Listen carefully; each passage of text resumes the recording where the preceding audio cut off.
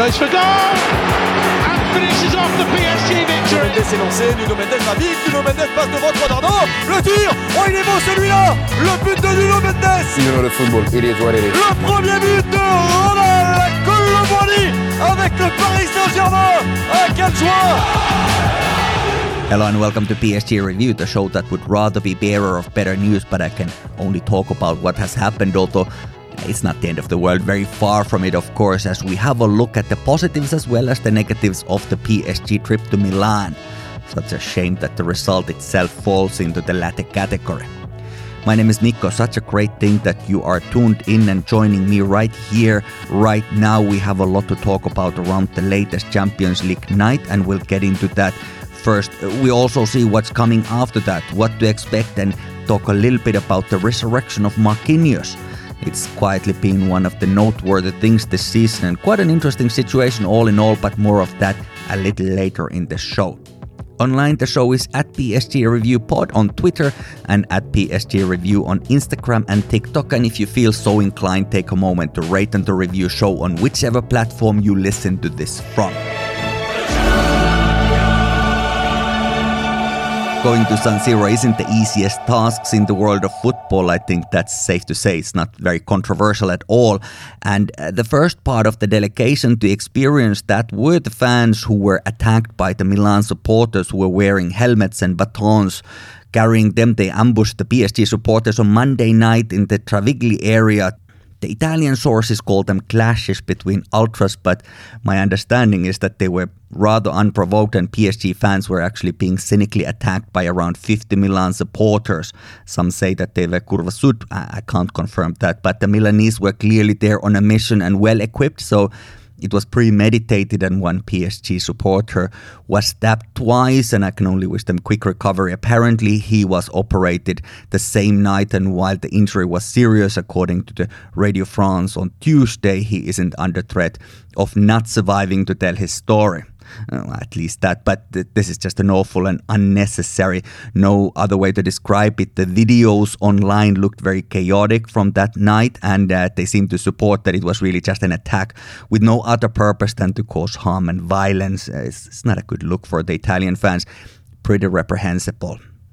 At the best, football fan and ultra culture is beautiful demonstration of love, community, dedication, passion and compassion, and at worst it's this type of foolishness, and I'm happy that our ultras represent us in much more dignified way these days, making their presence felt by banners, songs and flares. It hasn't always been like that, of course, but right now they're pretty much our best ambassadors, really. Not that there would never be any issues, but on the whole they are more focused on philanthropic community initiatives and keeping the energy up at the stadium rather than these negative types of things. It's unfortunate that we have to start off with this type of thing, but there was, of course, also football being played. PSG came to this match in a good form and, of course, having beaten AC Milan at Park just a few weeks earlier. PSG lineup was unsurprising with Donnarumma in goal, and of course we will talk about his experience in a bit. Then we had Hakimi, Marquinhos, Skriniar and Hernandez in the backline midfield with Ugarte, Shea, Emery and Vitinha, and Mbappe, Colomboigny and Dembele in attack. It's pretty much our starting 11 by now, as it has been this season for the most part.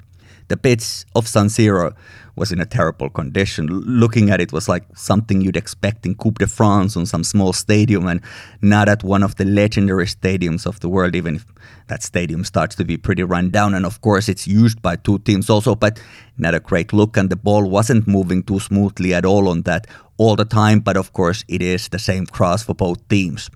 PSG had pretty good start, and Milan Skriniar, who of course is familiar with the venue itself and probably has little love for AC Milan as it is, did a remarkable run from a corner where Marquinhos headed the ball towards the goal corner, and our giant Slovak headed it in from almost the ground level. I was really worried that it would have been an offside, but seeing the replays in slow motion, he really came from far, and this could have been even practice scenario. I don't know if it was, but it easily could have been. PSG took the lead after 9 minutes. Really impressive goal and a moment of joy, but it wasn't too long-lived, as 3 minutes later AC Milan was coming towards PSG goal, and Donnarumma, who saved the ball initially but couldn't really hold it, and then Rafael Leao, who was really great on this match, did a bicycle kick and it was even 1-1. PSG's defensive was a little bit of a deer in the headlights there, and Donnarumma couldn't get it either. It was near the goal and just one of those. Not great defending, not amazing goalkeeping, although the initial stop was good, but our defenders were unable to clear the ball from the danger area, and Leao punished us a bit of a cold shower. The game had its moments. It was real end-to-end football and pretty entertaining at that, but no more goals on the first half. I would say that PSG had better chances, but if you don't score, you don't score. The same continued in the second half, and then the same thing happened again that happened in Newcastle.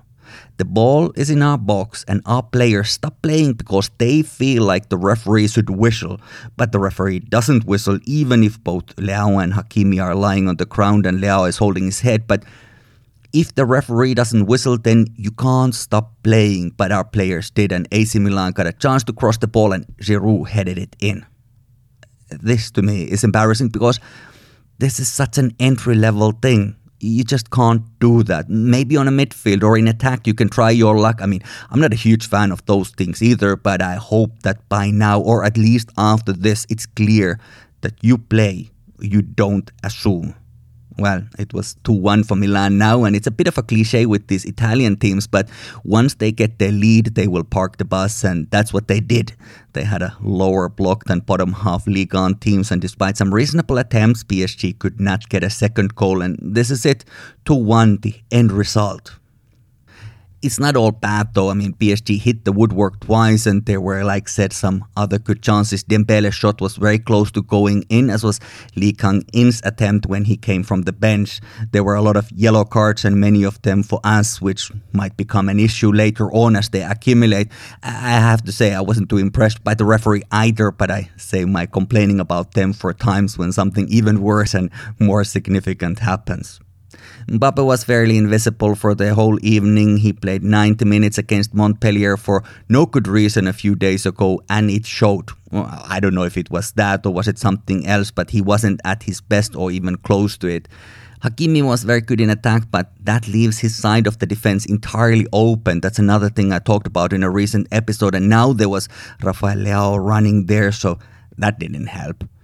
Ugarte didn't have a great night either, and he was outperformed by Ruben Loftus-Cheek, who, for his credit, was really great the whole night, but still, PSG was leading in almost all of the statistics. Better expected goals, more possession, more shots, and more passes with better success, but a match of football isn't won by those metrics. AC Milan had few more shots on target, but quite crucially, they got one more goal. Let's talk a little bit about the night that Gianluigi Donnarumma had. The Milan supporters were greeting Donnarumma with counterfeit dollars that they threw on the pitch even before the match had started. The whistling was a strong soundtrack whenever he touched the ball, but in a way it wasn't too bad because this is the worst thing that can happen to him. I mean, in football, this is the most hostile crowd, and perhaps if we ever play against them another time in future, they'll do the same. Perhaps they got at least some of the bitterness out of their system by now. Perhaps it will be some watered-down version of this, but he's had his baptismal of fire in club football in this sense. He had been there with the national team before and received not necessarily equally, but nevertheless pretty cold reception at that time too. But now this is done. In a world of football with all of its issues, with every single immoral club owner, federation official, sponsor, and all that this very unethical industry consists of, why do we attack the players? I mean, those who do attack them. The players often come from the same class or background as you or I might come from. They're the ones who've done well, sure, who live life of, at the very least, relative luxury. But that's who you attack. Meanwhile, FIFA hands the World Cup to Saudi Arabia and UEFA has no issues with having an apartheid state as its member. And you feel like where we really need to draw the line is that our players don't go to another club that offers them a good contract. I mean, I fully understand the pride and the values and what have you. I get it, but is this really the focal point of our complaint? Because for me, it's not in the top 100. And I will keep the same energy, I promise you, if and when one of our players does the same. There's a great Twitter account that I follow. It's @Footuse, that's FOOTEUSE. And she tweeted something that really stopped me on my tracks a little bit. She was basically saying that, isn't it funny that when these certain fans try to destabilize the players of other teams, when it's a black players, it's bananas and monkey noises and things like that, and they think that is an appropriate reaction for them to just exist. But now the destabilizing process had deserved more of a creative process with all these notes printed and all that.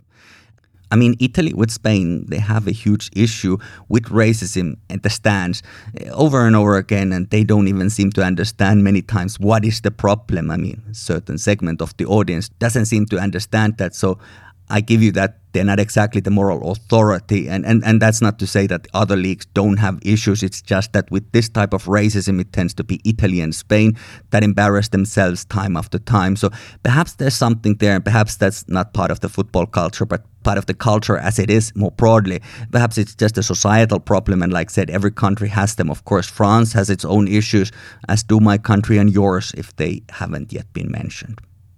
But this time it was this, and Donnarumma lived through it. And I'm not making a direct comparison, of course, with racism at the stands and the treatment that Donnarumma got. Not at all, because they're quite a different thing. I'm merely talking about the ways that the fans are trying to destabilize player and how ugly it gets, how quickly. And if you think about it from that angle, Donnarumma didn't really get the same kind of thing that some players get just because they exist in this world. And I think it's a good thing, nevertheless, that Donnarumma has now had this experience, because even if undoubtedly it was unpleasant, he will come out of it stronger. I trust that, because now there's no stadium left where he should feel fear. Against every other team, he's just a football player. I keep on saying this, and I don't say it as an excuse, but more of an explanation, I guess. This continues to be a brand new project. I think that's a key. It is our reality that we are immediately thrown into this extremely challenging group against only big teams who are able to win any match really on their day. And I feel like the project is moving in the right direction. Not as fast or as consistently as you or I would wish, but the trend in the bigger scheme of things is positive nevertheless. We aren't there yet. We aren't ready. That's just the truth of it, but at the same time, yes, AC Milan has had their issues this season, but they were a Champions League semi-final team half a year ago.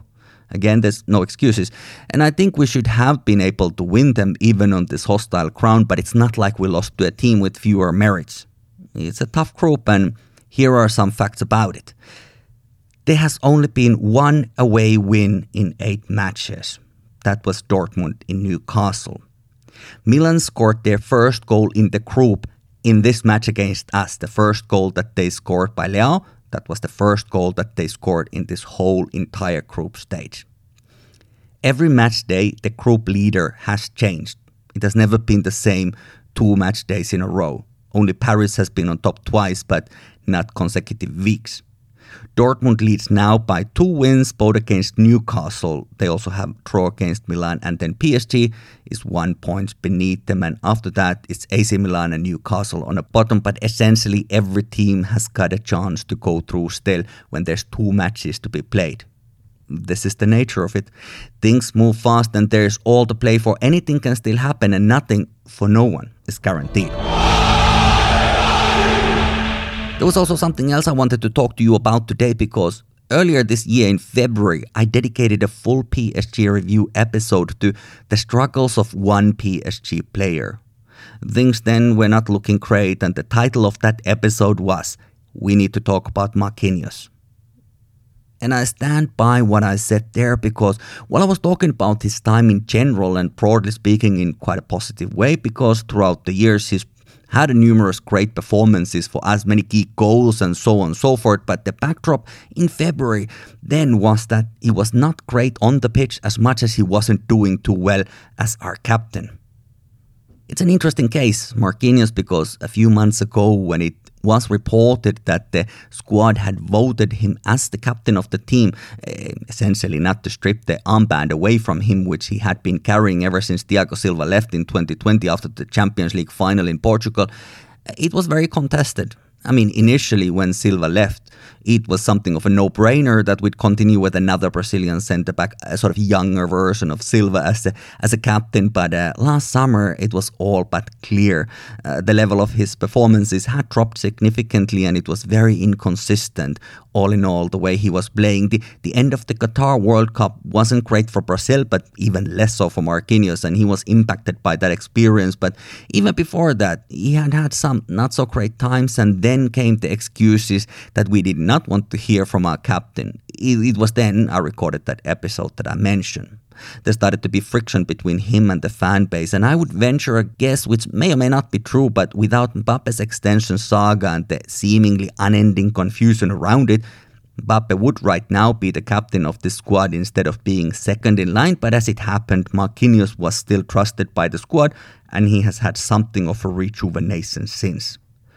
I did mention in the last episode that he didn't just have to prove that he's a fit captain, but that he was even a fit starter. And that got me to think about it a little further, because his level has been very good and pretty consistent this year. I mean, not so much in Newcastle, I will give you that.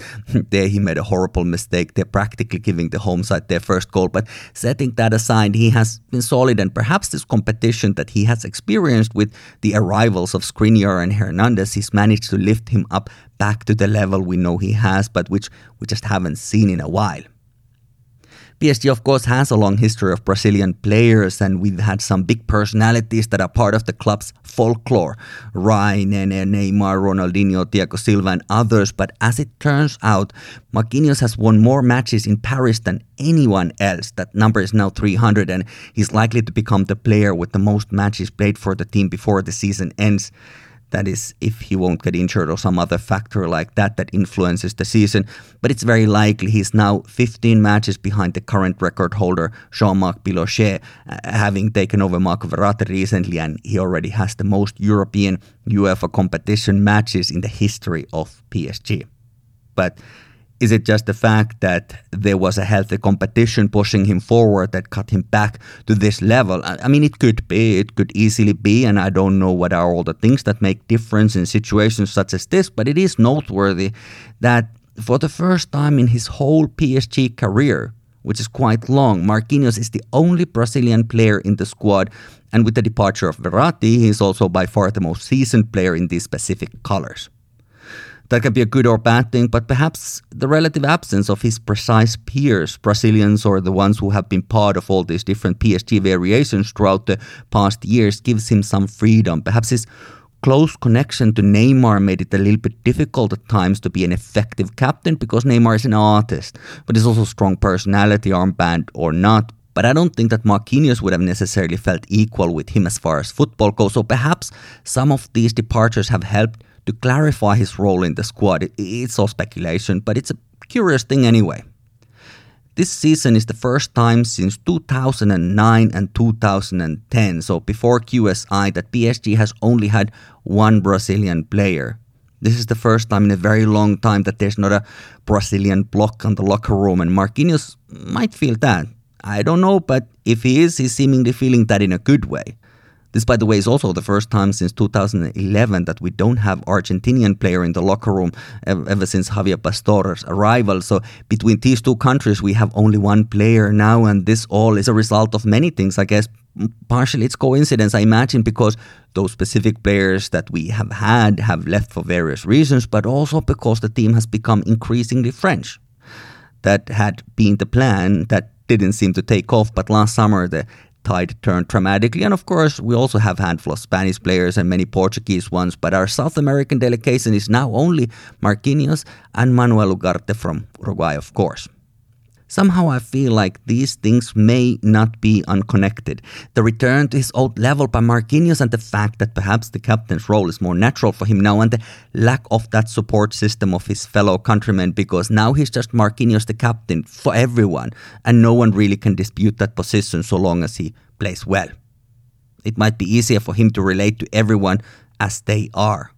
Both Hernandez and Skriniar recently complimented Marquinhos for having made their adjustment to the new team easy, and of course we've seen how it's gone. For the most part, Skriniar said that Marquinhos speaks good Italian. He came to Paris from AS Roma after all. So supposedly that is the language of our defense between certainly Donnarumma, Skriniar and Marquinhos. But then Marquinhos also, of course, speaks French with Hernandez and Mukiele, and Portuguese with Danilo, and also when Nuno Mendes will be back. So he would be able to bring things together there in our defense as long as his head is in the right place. And this season, unlike the last one or even a bit before that, it very much seems to be.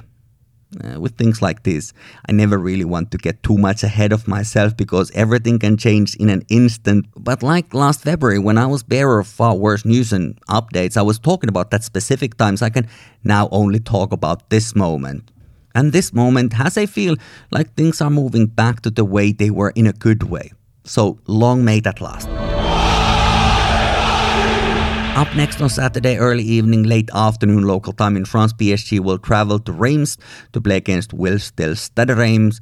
Not necessarily an easy match, not at all. Last season they did very well under this young coach, and currently they are fourth on the Ligue 1 table. And a striking distance, they won't only have a home field advantage, but of course they'll have had a full week to prepare for this, while PSG has 2 away matches in a trot. A lot of traveling and pressure to sustain, but fortunately we have a little bit more options now, and not every player will have had played 90 minutes in Milan.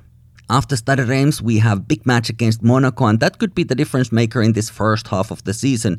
Nice is now leading the table, and they're getting their wins with the tightest of margins, and we don't know how long that will continue, or will they be able to carry this form throughout the whole season. You'd imagine that perhaps not this consistently, but in Ligue 1 there's been these things that have happened, that some team just ends up having an incredible season, like Lens last time. We barely won the league with 1 point after an undefeated autumn. Especially the second half of Lens was really amazing last season. Or Lille a couple of years ago, or Monaco before them. So you never know, but it's not guaranteed either. But I do feel like we need a statement against Monaco and Reims also. After Monaco, it's the rematch against Newcastle, but this time on our turf, of course, in Paris. So busy times, certainly no small matches in store for the team. Not an immediate thing, but it was also reported now that PSG will play the Trophée des Champions match against Toulouse in France. This time, not sure yet precisely where, but it will be on the 3rd of January. So that's how the new year will start for us. PSG women's first team has had a bit of a weird one, I must say, since 2 of the last home games haven't been played to their conclusion. First one was interrupted by a local fireworks display by disgruntled kids who had been denied an entry to the match.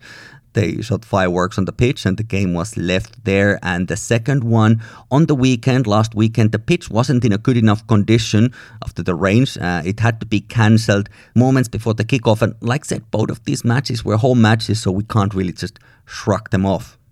The situation as it is that there is supposed to be a 5,000 people capacity small stadium as part of the new training center in Poissy, which would be built for the women's team and for the youth team too. But that wasn't part of the first phase of the building project. I looked it up from the official website of the training center, and it says that the stadium is due to be built around the second phase of the project after 2024. So after 2024. So according to this information, it won't be ready anytime soon, since we are only gearing towards 2024. And according to this information, it's not due to be ready after 2024, but it is due to be built after that. So that is a genuine issue. There's been some rumors that PSG would finally invest more in the women's team and prioritize it a little higher, which can't come a moment too soon because we can't continue to lose our key players. But when it comes to that, seeing is very much believing. I hate to say it, but we have to be realistic here. Currently, the conditions aren't great, and especially the small stadium is, in my opinion, desperately needed. Also, to build a community around these matches, around this team, because they deserve it. I mean, many of the bigger matches in the Champions League and against Lyon domestically, these are the matches that have often been played at Parc des Princes, which hasn't been quite full, but a good atmosphere nevertheless. Against Manchester United recently, attendance was well over 10,000 people. It's been also more in previous matches, but your average domestic league matches are quite a different story. But just to say, there's potential. There's potential when the conditions are good. PSG women will play next Sunday in Dijon, and after that they'll start the Champions League group stage in Amsterdam against Ajax. That is all for now. Thank you so much for listening to once again. I do appreciate you and sharing this moment talking about PSG. My name is Mikko and you can check me and the show out online at PSG Review Pod on Twitter and simply at PSG Review on Instagram and TikTok. And rate and review on Apple Podcasts, Spotify, or wherever you are listening to this from. As an independent podcast like PSG Review, without massive marketing budgets and such, you can benefit a lot from those types of things, ratings and reviews, because they push the algorithms to a more favorable direction. And with every new listener, it becomes a little easier to give you the show every week and share these thoughts and try to elevate the conversation. Sometimes football is talked about on a pretty dull level, but we're trying to bring things together in a way that's not entirely just stating the obvious or making outrageous claims and hot takes with a hot head and lack of context. So thank you for choosing to listen to PSG Review. Until next time, peace.